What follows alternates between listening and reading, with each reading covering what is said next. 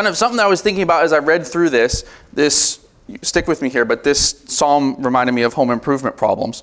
So maybe have you ever stumbled across, I know some of you guys are home improvement people because you're the people that I usually call when I have an issue.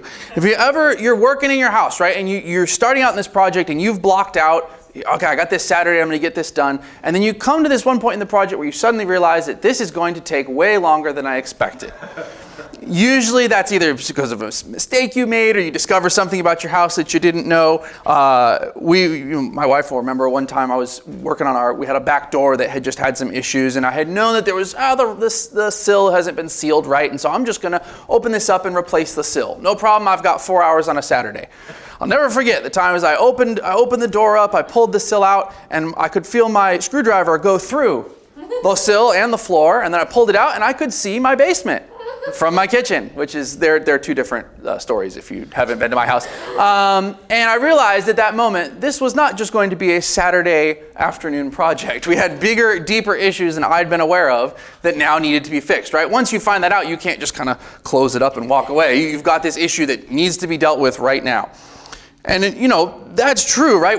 Did I make that mess? No, I inherited that mess. I had moved to the house and somebody had failed to get that sill set up just right, but it was my mess now, right? Because I had found it and now I needed to fix it. So this is true for all of us, right? Whether it's just, some rotten boards or a room in your house that just becomes the room that we'll just close the door and not worry about what's going on in there, right? Or even more serious stuff, sin issues that are hidden away in your life or in your family's life. At some point, right, somebody has to look at that mess and take responsibility for the question, well, who's going to clean all this up now? Right? It becomes somebody's problem at some point. And today we're going to see that that's the situation that Israel's in with this kingdom that David is handing over, gross messes and all, to his son Solomon. Now, when we're going to read this psalm, and we're used to, right? We know that we live in a fallen world and we experience that for ourselves. So we're used to creating these messes so much that sometimes we can read a prayer like this and we can even get a little upset or a little sad looking at all of these hopes and dreams that they have for this kingdom and all these prayers. And you can look at it and say, well, yeah, like that's ever going to happen. You can almost get a little frustrated or cynical and say, yeah, Lord, but we all know that that's not possible. So let's live in the real world. But what's amazing that we're going to read from this chapter is that God has promised not only just to clean up our messes, right? We know that. We know the gospel. We know that God wants to come in and change my life and forgive me for my sin. We know that. But he's also promised to make us capable of pleasing him in the kingdoms, if you will, that he's given us. Mess and all. Even though we're human, just like all the people that we're going to read about, these kings that they're hoping for these good outcomes, they're human people, flawed human people, but God was able to use them to accomplish his will anyway. So, let's get started. We're going to start in Psalm chapter 72, and it says, of Solomon. Now we're going to have to pause for just a second. We made it so far. It's important just to take a quick note before we get going, though. When it says of Solomon, there's some difference of opinion that people have on how you might interpret what that is. Some commentators that I read, they feel that this psalm was written by David. And so they'll interpret of Solomon to mean, a psalm to Solomon or for Solomon. And that would mean, we would think that it would be, this is one of, in any case, it's the last psalm in this book. You see that right here before 73, it says book 3, but maybe in your Bible. So it's this kind of end of an era, in a sense, in this big songbook. And it's this pivotal psalm that's going to be written about Solomon or to Solomon or by Solomon, depending on how you interpret it, on the occasion of him becoming the king at the close of David's reign as David's passing away. So again, some folks would interpret this and say, this is David writing this psalm to his son Solomon. Some people would say, no, this is a coronation psalm, and maybe it's one of Solomon's first psalms. Maybe it's a psalm that he had commissioned. Maybe he said, we're going to have this coronation. I want some psalmist to write this prayer of what we want to happen, right? In any case, and this is important when you read, sometimes you might come across something like the book of Hebrews and people have different opinions on who authored it, and that might spook you a little bit. It's not going to change the interpretation of what we talk about here. Now, I personally would lean a little bit more towards David writing this. And there's a couple of reasons. I think a lot of them are just, as you're reading, to me this one, and this is just personal, but this one a little bit sounds like sometimes the way David would write. And I think it fits into this idea that these are David's hopes that he has for his son's reign. And you're going to see here in a minute where there are these pretty high and lofty hopes even, and it makes a little more sense to me that this is a dad having these high hopes and expectations, maybe even for his son, than that it's Solomon at the beginning of his reign saying, man, I hope that my reign looks like this, and he writes out this prayer. You might disagree, and that's okay, but that's kind of how we're going to approach it today. And like I said, good folks think either way on this one. In either case, this psalm is going to start talking about Solomon, and then you're going to gradually see, and we're not going to have a real hard line where all of a sudden we can say, now it's not talking about Solomon anymore, but it's going to get so mixed in that pretty soon you're going to say, now, hang on a second, that sounds familiar. We're talking about somebody else now. And this is really going to become what's called a messianic psalm, a psalm talking about Jesus before his incarnation. And it's even going to include some hints on how, like I said, we ought to rule what God's given us. All right, now we can read verse 1. It says, give the king your justice, O God, and your righteousness to the royal son. May he judge your people with righteousness and your poor with justice. Let the mountains bear prosperity for the people and the hills in righteousness. May he defend the cause of the poor of the people, give deliverance to the children of the needy, and crush the oppressor. So, again, I'm kind of feeling that this is Solomon. He's sitting down. And remember, we've got recorded in Scripture. In fact, we're going to read some of David sitting down. We're going to read some of David's other last words in Scripture. So we've got this kind of scene that the Bible records for us of how he's getting to the end of his life and he's realizing, I'm done and I need to start making plans to hand things over. And he had even done that, before the end of his life, where he had wanted to make a temple and then he'd realized, no, I just need to prepare it. So he's getting to this point where he's realizing someone else is going to take this kingdom from me.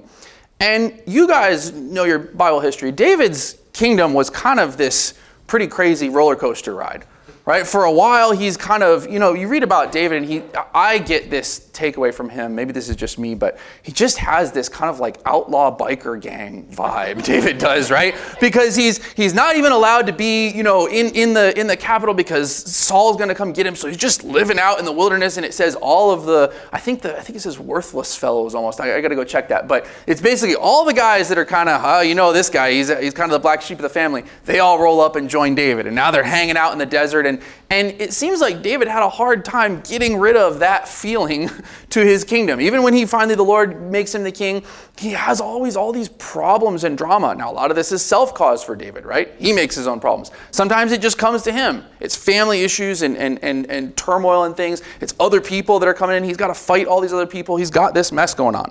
His rule had been stressful and violent, and there had been sinful decisions, whether it was his or others. So he knows the value of a peaceful kingdom. Right? David's had, I think, some years too where things were going well, so he knows, man, what would I want for my son? If he's going to take this job, what do I want for him? Well, I want it to be like these years. Remember when it was like everything was okay and things weren't exploding and on fire? That's probably what he's, thinking of. So he starts praying, man, I just hope that he does a good job and that God just blesses him with he does the best job that he could, because I know it's going to be a blessing for everybody. Now remember, some of these mistakes, they're not like academic for Solomon, right? Like this is Solomon's whole history. Solomon is here because of mistakes David made. I mean, literally, right? Solomon's on the planet because of mistakes that David made, with the whole horrible, seedy episode with Uriah and Bathsheba. And so when Solomon's hearing, let's just imagine, Solomon's hearing this psalm as he's being coronated, Solomon's got to be thinking of, this is the kingdom that I've got to inherit. This mess that's going on, right? Remember, there's like other people that are hoping that they could have been king, but David's like, no, we're going to make him the king. And there's problems with the brothers that had led to civil wars and all this crazy stuff. So David knew that he was handing a bit of a mess over to his son in some ways. David had to have been thinking about that. And he's got this on his mind. And so he's saying, you know what? I hope that the Lord can bless Solomon so that he does better than I do. He can go further than me. Hopefully the Lord can bless him for that. And he starts praying, I just hope that his kingdom's prosperous and there's blessing and maybe he can take care of the poor people. Sometimes I feel like I didn't do as good a job of that as I should have. So maybe he can go further than me there. And I just hope that he gets rid of all these oppressors that we still have hanging around and all this stuff. Now, it's a mistake, and sometimes we can feel this way. It's a mistake to feel when you get this this feeling, man, this is the situation, I want to pray about it. It's a mistake to feel that we should need to, that's not what God cares about. He doesn't care about this family drama that you have, David. Why don't you pray something serious about the temple or something? No, David, that's your problem. You made this mess. You need to go deal with it. That's not how David prayed. Maybe that's not how we feel sometimes. That's never how David prayed. You read the Psalms. This is right in line with how David prayed. David would just march into God's throne room and say, God, I got problems, and I want stuff, and here's my issue. That's David's relationship with the Lord. And we need to remember that God does care about everyday things, the things that matter to us in the everyday. Whether those are national prosperity. Lord, I don't know if you've noticed, Lord, but my dollar's not going as far as it used to. And sometimes we feel like, I'll pray about something else. No, clearly God cares about that, because that's one of the first things David is thinking about. Man, I hope that Israel just does great. I hope there's big harvest and everybody's taken care of and God blesses us. God cares about things like how the taxation goes. That becomes a big issue in Israel's kingdom specifically coming up here. God cares about those things. God cares about our family drama. That's not something that we just kind of, let's get this sorted on Saturday so we can come in here and show up and look good, right? You guys wouldn't do that, but sometimes we struggle with that. But that's not how God sees it, right? David, of all people, was a man with family issues, right? Self-caused, others caused. But he's just bringing them to the Lord and saying, Lord, I hope you can sort all this out. I know I didn't fix it all before. I'm now going to go be with you, so I want you to sort this all out for my son Solomon. He's praying that Solomon would judge and care for the people righteously and fairly. And we know that David was a man after God's own heart, right? So in a sense, the things that David is praying, they line right up with the will of God. That's how your prayers work too. When you're walking with the Lord, the Spirit, the Bible says, helps us to pray according to the Lord's will. So David is praying, and we know that these are things God cares about. God doesn't want destruction and poor government to cause issues for people. God doesn't want people to be, the Bible says rulers aren't supposed to grind the face of the poor, right? God doesn't like all those things. And David's seeing those things, and he's saying, I hope that he can get better as things go forward. Now, so far, right, as you read this, it's pretty easy to see how this just kind of applies to Solomon, right? You're reading this and you say, yeah, that sounds like a prayer that a king would pray either, at the beginning of his reign or as a dad as you're handing things off. But watch how as we keep going, we're going to lose track a little bit of whether we're talking about Solomon, who's a human, earthly, sinful king, or we're talking about somebody else. So, and we're going to lose track a little bit, and there's a reason for that. Let's read starting in verse 5. It says, may they fear you while the sun endures, and as long as the moon throughout all generations. May he be like rain that falls on the mown grass, like showers that water the earth. In his days may the righteous flourish, and peace abound till the moon be no more. So now it's this shift to, I want this kingdom not just to be good, but I want it to last. He starts praying these prayers about endurance and like permanence. That when it says, may they fear you, there's like a variant reading that says, may it endure. Now, either way, you can see how the application is the same, right? It's talking about, I want this to last, and the only way that's going to work is if God blesses it. So if you read, may they fear you, if that's the correct reading of that language, it's this idea of, hey, God's only going to bless it if they're fearing God. And the other reading is, may it endure. He's praying to God saying, Lord, if the kingdom's going to last, it's going to be up to you. Please help this to continue. Help it to last throughout all generations. Now remember, this is, David's using these beautiful, really, incredible word pictures to convey this idea that God is going to be ruling over the people and over Solomon, and that's going to bless the kingdom and keep it permanent. David had some memories of times where his kingdom was this close, right, to being taken by somebody else, where he's getting kicked out of the capital and, having to have this civil war with his own son, all these things. So he's saying, Lord, I hope that everything's stable and that things get built that are going to last a really long time. Now, these words, and again, this is why I would lean a little bit more towards this being David here. These words are in some ways an echo of what you read in 2 Samuel, which are some of David's last words that we have recorded. If you turn to 2 Samuel 23, starting in verse 3. 2 Samuel 23, starting in verse 3, he says, the God of Israel has spoken. The rock of Israel has said to me, when one rules justly over men, ruling in the fear of God, he dawns on them like the morning light, like the sun shining forth on a cloudless morning, like rain that makes grass to sprout from the earth. For does not my house stand so with God? For he's made with me an everlasting covenant, ordered in all things and secure. Will he not cause to prosper all my help and my desire? Now, like we said, like a lot of David's prayers, if you don't know who David is and the relationship that he has with the Lord, you can read that and you can say, well, that's a little arrogant, don't you think, David? That whole prayer is basically David saying, isn't God going to make everything I do last a long time because I'm awesome, right? But knowing David, David's a man after God's own heart. David is just returning to the Lord and saying, Lord, here's what I've done. It's really not been fantastic in some ways, but you promised, right? What did God promised? I'm going to keep someone on your throne. I'm going to keep a son of yours ruling on your throne. So David said, look, Lord, you made that promise. You're going to have to fulfill it. He's reminding the Lord of these promises that God had made to his house. David knew from experience that when you obey God and you do righteously as a king, God blesses you. He also knew from experience that when you disobey God and do unrighteously, God does not bless you. There's problems and things that come from that and consequences. Now, so David is hoping this same thing for Solomon. He's hoping, I hope you never have to go through that experience. And maybe he's even thinking to individual things. I hope you never do something arrogant, like when I numbered the people and then a bunch of people got sick and died because of an arrogant decision I made. I hope you never get involved, with women in a way that pulls your heart away from the Lord and makes a mess.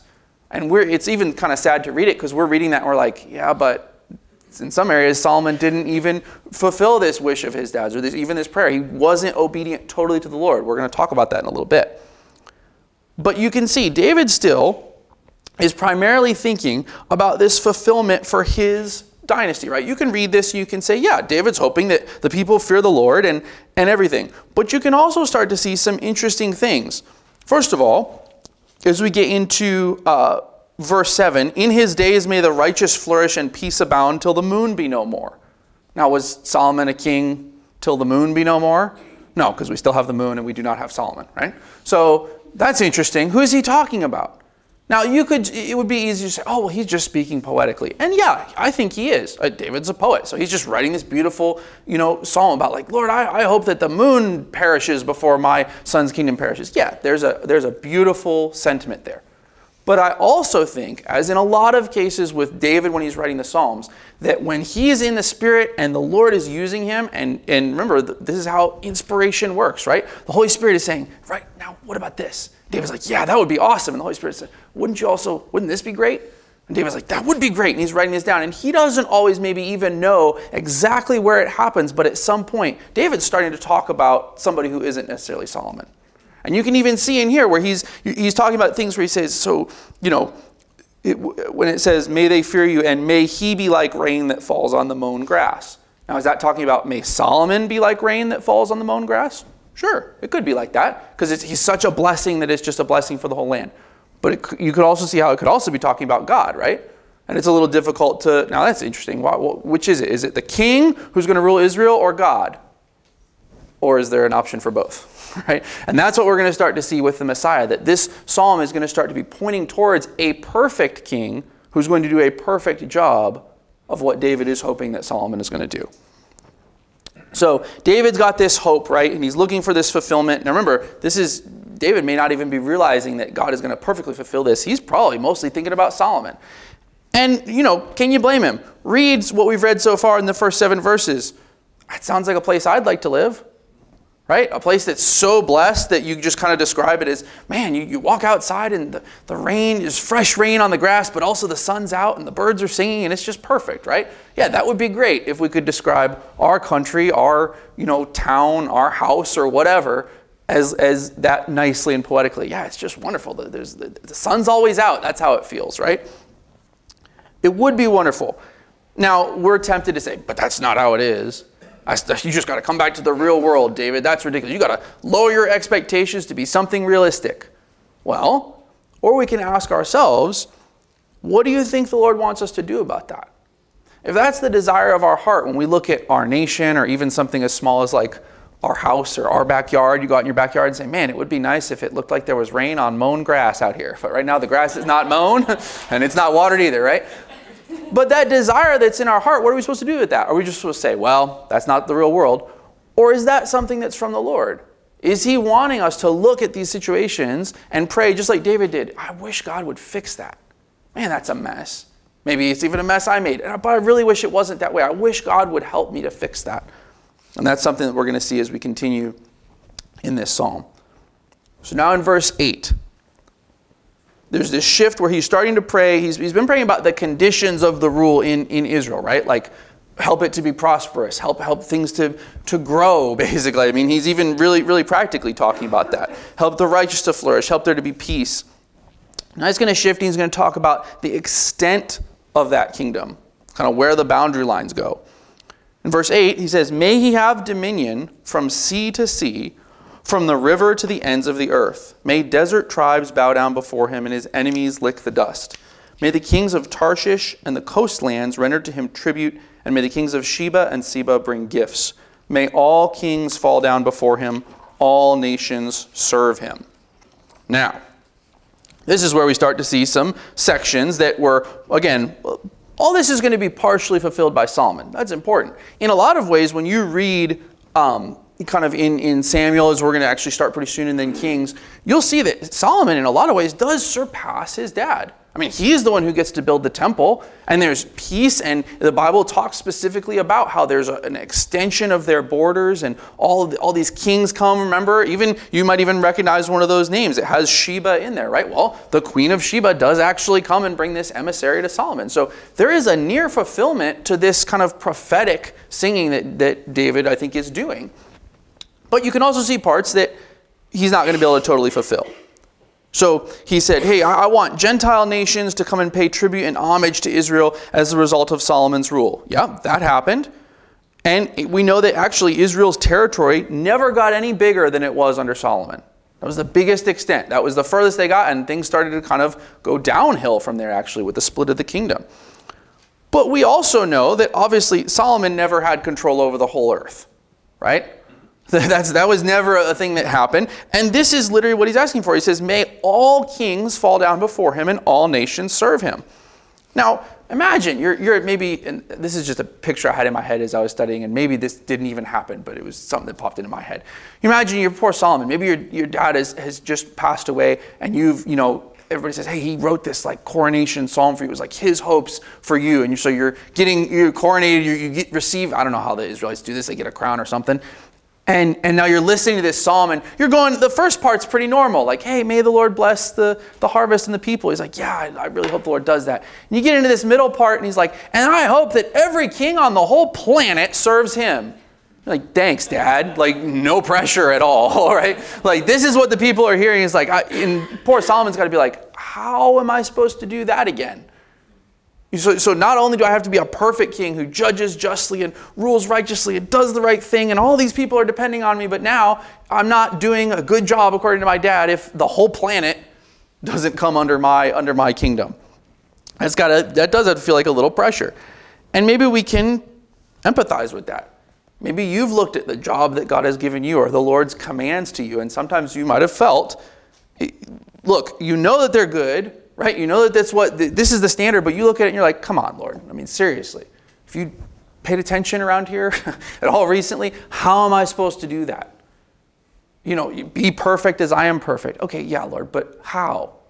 What do you want from me, right? And you can, if we're not careful, the enemy can use this to get us frustrated at the Lord, especially after we fail in some major way, where you can turn that back to the Lord and you can say, what do you want from me, right? We can feel this frustration.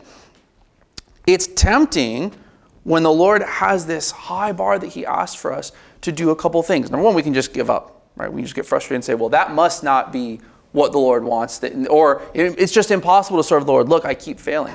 It's also tempting to try and find ways to revise that bar down, right? Well, that can't be what he means by that, right? That can't be, okay, yeah, I'm sure to Solomon had to be like, guys, we need to get ahead of this. I'm sure he didn't mean all the kingdoms everywhere. Like, surely he just meant like a lot of the kingdoms, right? Like, let's explain to people that they shouldn't be expecting this, right? That might be tempting. But here's the thing, don't be tempted to give up. There is actually in this psalm, prophetically, all of the things that the Messiah is actually going to do. And wouldn't it be a huge loss? In fact, it was a huge loss when the children of Israel started saying, that can't be what God meant by that. Surely there's some way that we can do it, because it can't be that there's going to be this perfect kingdom with this perfect Messiah, to the point where they weren't even looking for him when he came. We don't want to do the same thing in our lives. If God's saying, this is who I want to make you, and you say, well, he can't mean that because that would be impossible, you might be missing out on something. You might be missing out on what God actually wants you to be able to do, the things he sent you to do and to be. And this is what we're going to start to see. The language in here gets really specific and interesting. When David is praying that the king's enemies lick the dust, right, which some of that, I'm sure, David, you've read David. David really had some pretty brutal prayers for his enemies. Like, and then, Lord, I want you to kick their teeth out. I want you, and he's getting all excited. But this is not just David getting carried away. This is specific language, and it seems that what David's doing here is he's asking, remember back in Genesis, or right after the fall in the Garden of Eden, God is giving out these punishments, and he's saying, okay, the serpent is going to crawl on the ground, and then you guys are going to have these punishments, but there's going to be a seed that comes from the woman that's going to crush the serpent's head, right? Well, it really looks in this psalm, and this is some commentators that I read actually say that the language bears this out. It looks in this psalm that David's remembering back to that, and he's saying, you know what would be awesome is if from my kingdom that seed of the woman could come that's actually going to crush the serpent's head. That would be great. And then he starts writing it down. He's like, yeah, that would be really cool. And the Holy Spirit's like, it would be cool. You should write that down. He goes, okay, I'm going to write that down, right? So David, he's not just getting these big-headed dreams that somebody needs to come and settle him down. The Holy Spirit is inspiring him for something that anybody reading this would be like, okay, David, can we just have some peaceful years? Let's start there and we'll build. But that's not how he sees it. He wants this thing, this ultimate peace, this ultimate removal of the enemy to come. And he was right to want that, because that's what the Lord wanted to do as well. In Isaiah 11, we're going to read 4 verses here. This should be a very familiar verse to you, but this is a prophecy that comes later on, and see if you can see how some of the wording is similar from Isaiah to this psalmist here. Isaiah 11, I'm going to start reading in verse 1. It says, there shall come forth a shoot from the stump of Jesse, which is a reference to David. A branch from his roots shall bear fruit, and the Spirit of the Lord shall rest upon him, the Spirit of wisdom and understanding, the Spirit of counsel and might, the Spirit of knowledge and the fear of the Lord. And his delight shall be in the fear of the Lord. He shall not judge by what his eyes see, or decide disputes by what his ears hear. But with righteousness he shall judge the poor, and decide with equity for the meek of the earth. He will strike the earth with the rod of his mouth, and with the breath of his lips he shall kill the wicked. Now, you guys, if you've been around the Bible a little bit, you know that's talking about Jesus, right? But isn't it interesting how it's very similar to what David is praying for his son?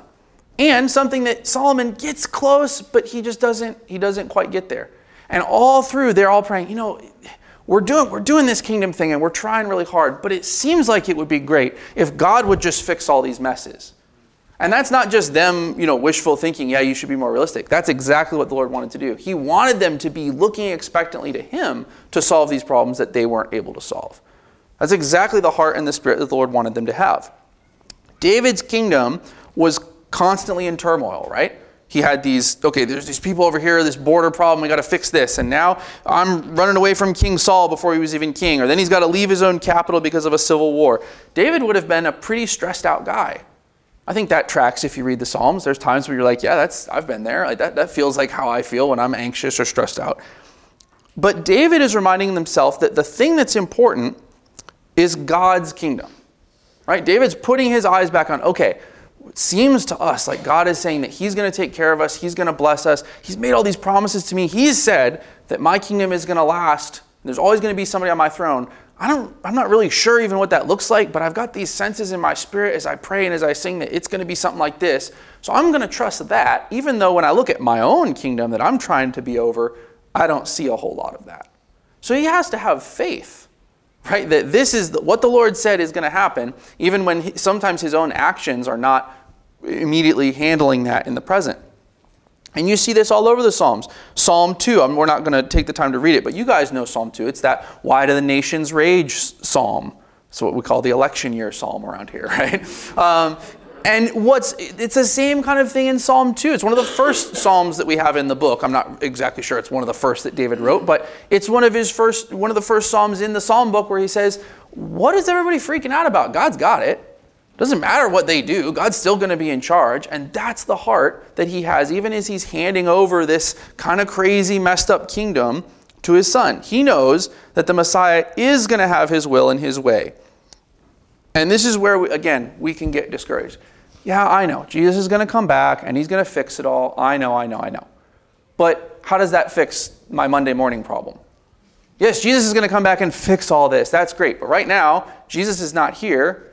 We feel, right? Which is not true, but you can feel that. Jesus is not here and I have this problem. Jesus is not here and I made this mess. He has not yet returned, so now what? And that's what I think is really amazing about this psalm, is in the middle of this whole mess, some of which David made, some of which his son is going to make. Solomon, unfortunately, when he was sinful and not following the Lord, he went right against a bunch of these hopes and prophetic prayers that his dad had for him, and he ended up in some ways making the same mistakes his dad did, but more. Especially if you think about the situation with women. David made mistakes with women. Solomon said, you have no idea. Law of large numbers. And then he just started making even more mistakes, and that was what started to break Solomon's kingdom down and cause problems. You see that in Scripture. So all this mess is going on, but at the same time, the Holy Spirit is revealing to the psalmist what Messiah's kingdom is going to be like. And the Lord is even using David's hopes and prayers for maybe what his family could get to. Maybe we could stop literally fighting each other. I know, David, my family fights. No, like with spears, like we're fighting each other, right? Maybe we could stop fighting each other and this kingdom could have some peace and there'd be prosperity. Maybe like that. And the Lord hears those hopes and prayers that he has for his family. And how does the Lord respond to those? He says, you know what, David, I like that. I think I'm going to actually send my son to accomplish something that's even past what you're hoping for your family. Look, watch what I'm going to do. Now, if that's how the Lord listens to David's hopes and his prayers and his dreams for his world and his situation, his family, maybe the Lord would listen to ours. Right? It stands to reason, right? David is a man after God's own heart. That's the only reason God's listening to him. It's not because David's fantastic or gets everything right. And David here, remember, he's prayerful and he's under the influence of the Holy Spirit, but there's also, he's just pouring out his heart, and the Holy Spirit is using that and inspiring that. As David is praying, the Spirit is using that prayer and wanting to accomplish something, the same could be true of us, right? So let's start thinking about that as we look at how, number one, the Lord is going to fulfill all of these prayers and these prophecies that are in this psalm, but also how we might look at some of this for what the Lord wants us to do. In verse 12, starting in verse 12, it says, "For he delivers the needy when he calls, the poor and him who has no helper. He has pity on the weak and the needy, and saves the lives of the needy. From oppression and violence he redeems their life, and precious is their blood in his sight. Long may he live, may the gold of Sheba be given him. May prayer be made for him continually, and blessings invoked for him all the day. May there be abundance of grain in the land. On the tops of the mountains may it wave. May its fruit be like Lebanon, and may people blossom in the cities like the grass of the field. May his name endure forever, his fame continue as long as the sun. May people be blessed in him. All nations call him blessed." So he's, again, praying for the king's good character, that he would just be such a good, just, righteous king, that all the people get these blessings. And, these prayers that he has, just these simple prayers of like, I hope that there's a lot of grain. I hope that people have a lot of children. We can get a little bit like, oh, that's, but put them in your phrase. Lord, I hope everyone's 401ks get big.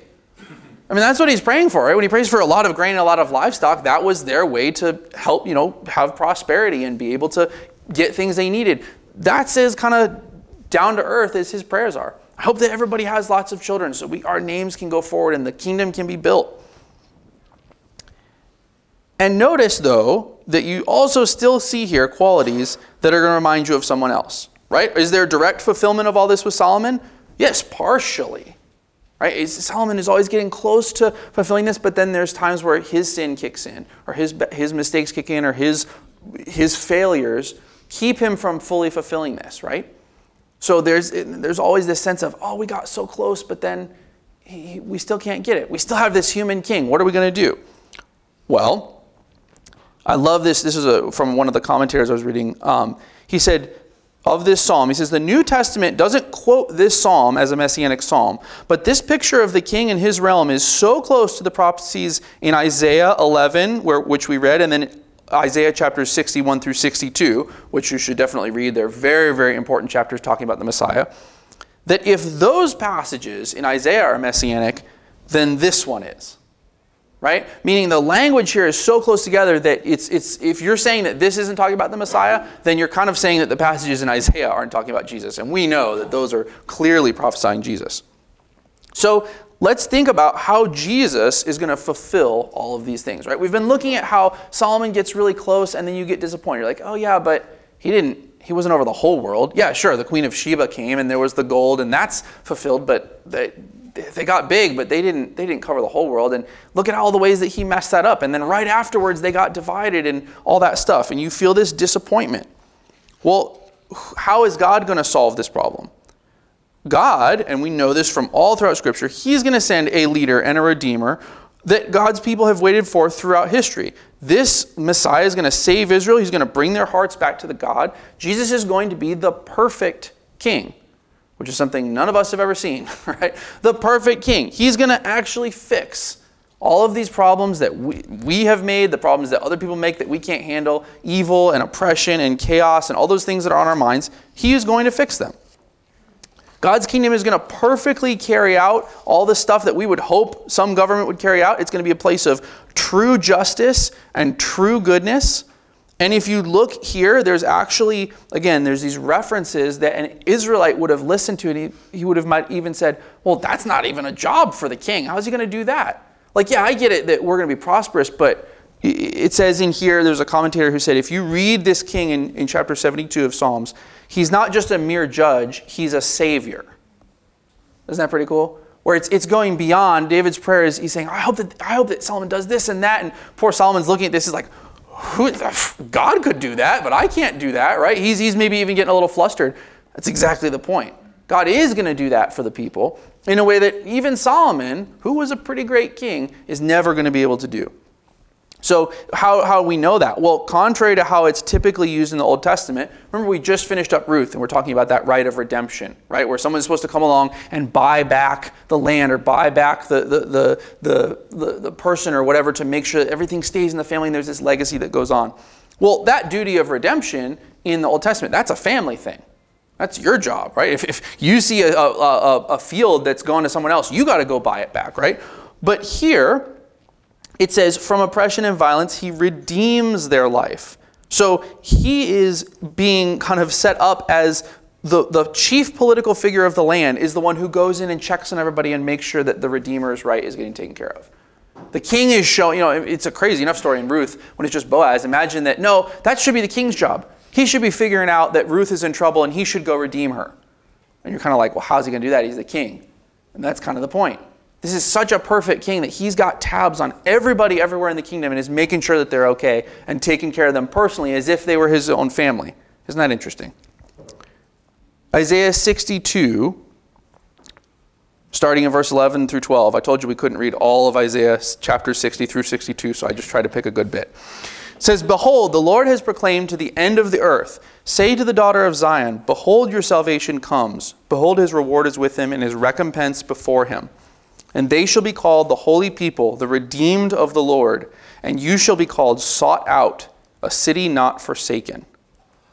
So Solomon's kingdom does bring peace and prosperity to Israel. It does. There's improvement. He goes further than his dad did. As he's building this house for the Lord, there's a temple, an incredible, beautiful temple that was unlike anything anybody had ever seen. Later on, they tried to kind of replicate it, and they couldn't, and they were just so sorrowful because it's just not like what Solomon did.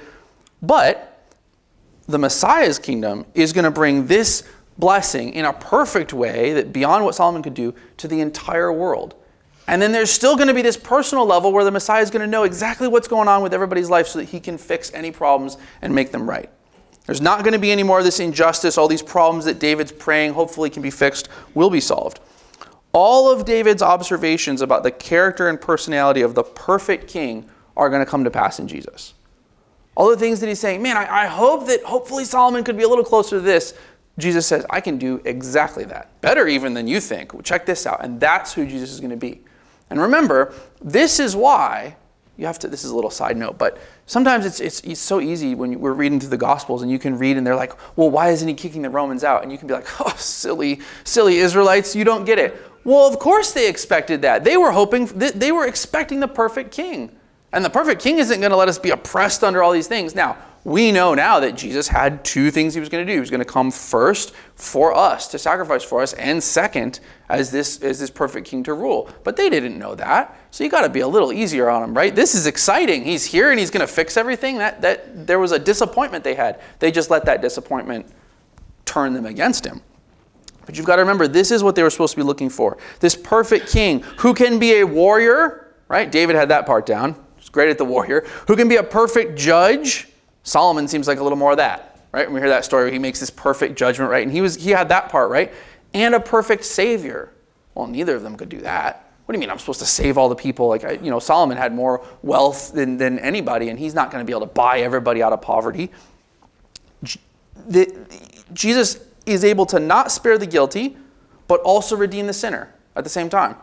We can't do that. Jesus is able to strike down evil and lift up the broken, and he knows which is which. Right? We've tried lots of different systems of government on this planet. None of them really work. That's not a political statement, that's just a statement. None of them work. Something's always broken. Somebody's always getting it wrong all the time. Not in Jesus' kingdom. Jesus is actually the hero that you've been searching for everywhere else. Whether that's, this thinker is finally going to explain to me how I got to set this up. And Jesus is that person. Go to Jesus. Jesus can explain to you what you need to do in that situation in your family, in that situation in your business. Oh, well, if I read this guy and then I do this exercise program and I get this set up, then I can finally conquer these desires that I have. No, you want to talk to Jesus. He's the one who can do that for you. Well, you don't understand. I've got this mess going on in my family, and if we can just all kind of finally pull together, I'm sure y'all are great, but you can't. You need to go to Jesus. He is the one who's actually able to do all these things that David was hoping might happen someday. If Solomon does good, and he won't do everything, but the next guy, maybe he can come along. Nope. It's going to have to be Jesus. Jesus is going to have to give them what they need. This should be our response when we look around. Now let's bring it back to us, right? Okay, yeah, that's great for Solomon, but how does this apply to me? When we look around at the chaos that's going on in our family, or maybe in our workplace, or our nation, and we throw up our hands and we wonder, who is going to clean this mess up? Right? What are we going to do about this, right? Maybe you've had this feeling if you're watching the news or you're online, and you just look at the mess that is always there scrolling past, you say, who is going to clean this mess up? The answer is Jesus. Only Jesus is going to be able to do that. We can try really hard, and we're going to talk about how we should do what's right, and we should do what's just. But we need to remember that Jesus is the one who's able to do that. It's totally impossible otherwise. Israel had two of the best kings they could pretty much possibly have had, and they still made a lot of mess. It had to be the Messiah who could actually fix the problems that they were creating. If we want our lives, our family, our people, our nation, whatever, to be supernaturally blessed, what can we do about that? Right? So, okay, it's going to have to be Jesus. What do you want me to do? Well, put yourself in the position of if you're hearing this psalm, and this psalm is about blessing, right? Yeah, gosh, Lord, I hope after I go away that that things are built up in the kingdom where there's blessing. Well, how would we get that blessing? He says, judge well, act righteously, and seek God's kingdom. That's what we need to do. Right? He says the king is going to need to be somebody right from the beginning. Give your king justice and give him righteousness. He's looking towards God as the source of these things, right? He's looking towards God's kingdom, and he's saying, well, if we want to be blessed, we're going to need your righteousness and your justice. That's what we're going to need to do. So if you look at a situation in your life that is unblessed, I'm pretty sure that's a technical theological term. If you find an unblessed situation in your life, then the things that you need are to look to the Lord and say, Lord, I need your righteousness and your justice if this mess is going to get cleaned up, right? And that is going to be, you say, oh, that's so easy for you to say. That's such a cop-out. Like, no, I want something practical. That's all I've got. It's actually not easy, by the way. It's impossible without the Lord. If you look at that mess and you think, well, what am I supposed to do to give me something practical? I can give you something practical, but you will not be able to do it without Jesus. Because it will require, that mess that you have in your life, it will require Jesus, justice, and righteousness. Where are you going to get that? Well, from Jesus. You don't have that. So you're going to have to go to him and say, okay, I have to make this decision. You're calling me to make this decision, and it's got to be just and righteous. What do you want me to do? You've got to have that reliance on him. God has ordered his kingdom in such a way that we are able to participate in what he wants to do, wherever we are and whoever we are in Jesus Christ. That's something that God wants us as Christians to do. I can prove that to you. And there's different ways that people are supposed to participate. We talked about, you see in this kingdom, there's strong people and weak people even in this psalm, right? Where he's talking about, okay, the oppressed people, I want you to take care of them. But the king, he's got this power to go do things, okay? If you're in a strong position in your life, then your job in the kingdom is to redeem those around you who are weak. What do I mean by a strong position? Look, husbands and wives and parents and people who are discipling others and employers and leaders, there are people around you that are weaker than you. I guarantee it. If you're an employer, there are people that are looking to you saying, well, I hope he's got this figured out, because otherwise I'm going to get fired, right? They clock out at 5 and they say, whew, that's a mess. I hope he figures that out. I'll see you tomorrow, right? That's your job. They're thinking about that all the time. They're saying, man, I hope he's treating me fair. I'm not even really sure how that all works out, but I hope he's taking care of us, right? So the Lord looks at that and says, well, I want you to take care of them. I want you to do justly and righteously by them. If you're a parent, you've got kids. I know because they ask me questions like, what are we eating for lunch every day? They're looking to you, right? They're hoping that you have this figured out. Treat them justly and righteously. That's your job. You might not be stronger than everybody, but you're stronger than them. Teach them how to follow the Lord. Give them the things that they need, right? Now, and you're able to do that as you look to the Lord. Lord, I don't know how to do that. Well, I'm sure David and Solomon prayed a lot of those prayers. Lord, what do you want me to do? They both say it's their baby. What do you want here, right? And the Bible says that the Lord gave him wisdom. The Lord can do that so that you can bless other people by the way that you're showing them the Lord's justice and the Lord's righteousness. Okay, that's not me. I'm not those people. I'm weak. Good news for you. God's kingdom loves weak people. Maybe even you're in a better situation than the strong people. Because read the Sermon on the Mount. God's got some time for people that come in and say, I am just barely here, Lord. What do you want me to do stuff? I just got here. The Lord loves you. Receive that blessing from the Lord, though, and grow strong. The Lord wants to bless you in such a way that you're able to grow and do better and learn and be sanctified and start doing the things that he wants you to do for people around you. Blessed are the poor in spirit, right? Why? Because theirs is the kingdom of heaven. The Lord wants to give you things so that you can be enjoying all these blessings that we read about in the Psalm. He doesn't want you to stay in that place where you feel like, Lord, it just feels like everything's a mess. God doesn't want that for you. Solomon, in a lot of ways, repeated and even enlarged on the very sins that he had been conceived in. Right? He made some of the messes worse. But God answered his humble prayers and blessed him and blessed his kingdom. Do you remember when, Solomon's prayer, he looks at all this mess and kind of understand it a little now. Solomon's sitting there. I always get this, I don't know whether this is true, but I always get the feeling that it's like right after all this has died down and the party's over and he's sitting there and the Lord's like, what do you want, Solomon? And he goes, well, Dad said that apparently I'm supposed to rule the whole world. So can we start with wisdom and then go from there, right? He's got to be a little intimidated. But God answered that prayer. God gave him the thing he asked for. And every good kingdom imitates God's rule. The leader fears God. The followers fear God. Everyone does righteous and just things in whatever they're responsible for, wherever that is. And then everyone gets blessed by God. Including, look, read this, even the natural world. Things just get better when you're following the Lord. We have time. I want to tell this little story. It's not my story. I'm stealing it from Pastor Tyler. But he says that, when you go, and I've seen this to be true as well, when you go over to these other countries where everything about that country for so many years has just been steeped in some other religion, some other way of trying to reach God. And this may not be a popular thing to say nowadays, but it makes a mess. It just does. And one thing that you notice is when you get to a place where there are believers living, it looks different. And that's just a statement about what happens. And Pastor Tyler said that in Nepal, the believers, as they realize, so wait, I'm not chained to this wheel of karma where it doesn't matter what I do. Well, then I guess I could clean this lawn up. I guess I could fix that roof because God wants me to be blessed and God wants me to work hard. And pretty soon where they live even looks different. And there's things growing and stuff like that. God cares about things like that. He wants to bless you even down to that level, which we know because that's some of the prayers he's talking about. He's got these big prayers about dominion from the sea to the sea, but he also says, and I hope that there's grain growing on the mountains, Lord, because it just looks nice up there, right? The prayer even goes down to that level. Now let's finish up here in verses 18 through 20, and we'll see how this whole thing gets then directed back to the Lord. Verse 18 says, "Blessed be the Lord, the God of Israel, who alone does wondrous things. Blessed be his glorious name forever. May the whole earth be filled with his glory. Amen and amen." The prayers of David, the son of Jesse, are ended.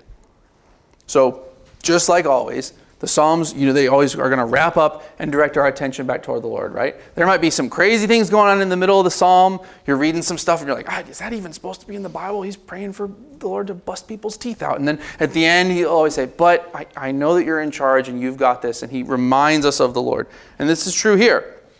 18 and 19 is I learned is what's called a doxology, right? Just like we have a doxology, like praise God from whom all blessings flow. It's like a really kind of specific little couple lines that direct us back to the Lord, toward the Lord. Well, they think this would have been a doxology for them that kind of marks the end of this set of Psalms. So it's a part of this, but it's kind of also a part of all the rest of these other Psalms in the second book that says, okay, now we're done with this. And it says, the prayers of David, the son of Jesse, are ended. That's one of the reasons why I would lean toward this being one of David's prayers, because I feel like they put that after the end of David's prayers. But there's people who disagree, so that's all right. David didn't live to see this whole thing fulfilled, right? I mean, literally, like he passed away and he didn't even get to see how Solomon did. So he's asking in faith that God would keep all these promises towards David's house. He's believing in faith that the Lord's going to do that, even though he doesn't have the evidence right then. And that's a really important thing to remember as we face chaos and uncertainty, whether that's like in our home or on your block or election year stuff or whatever.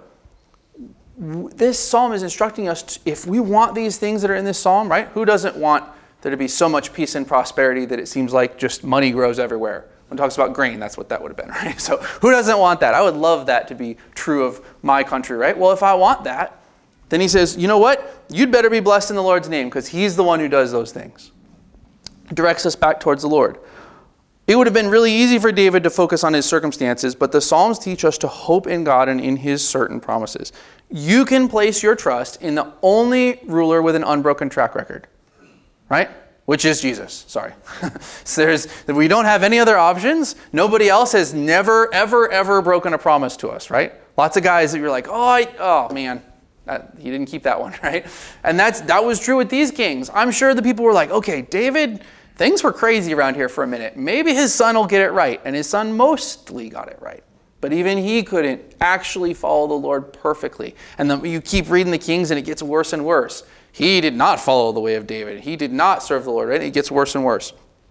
But Jesus is not going to do that to us.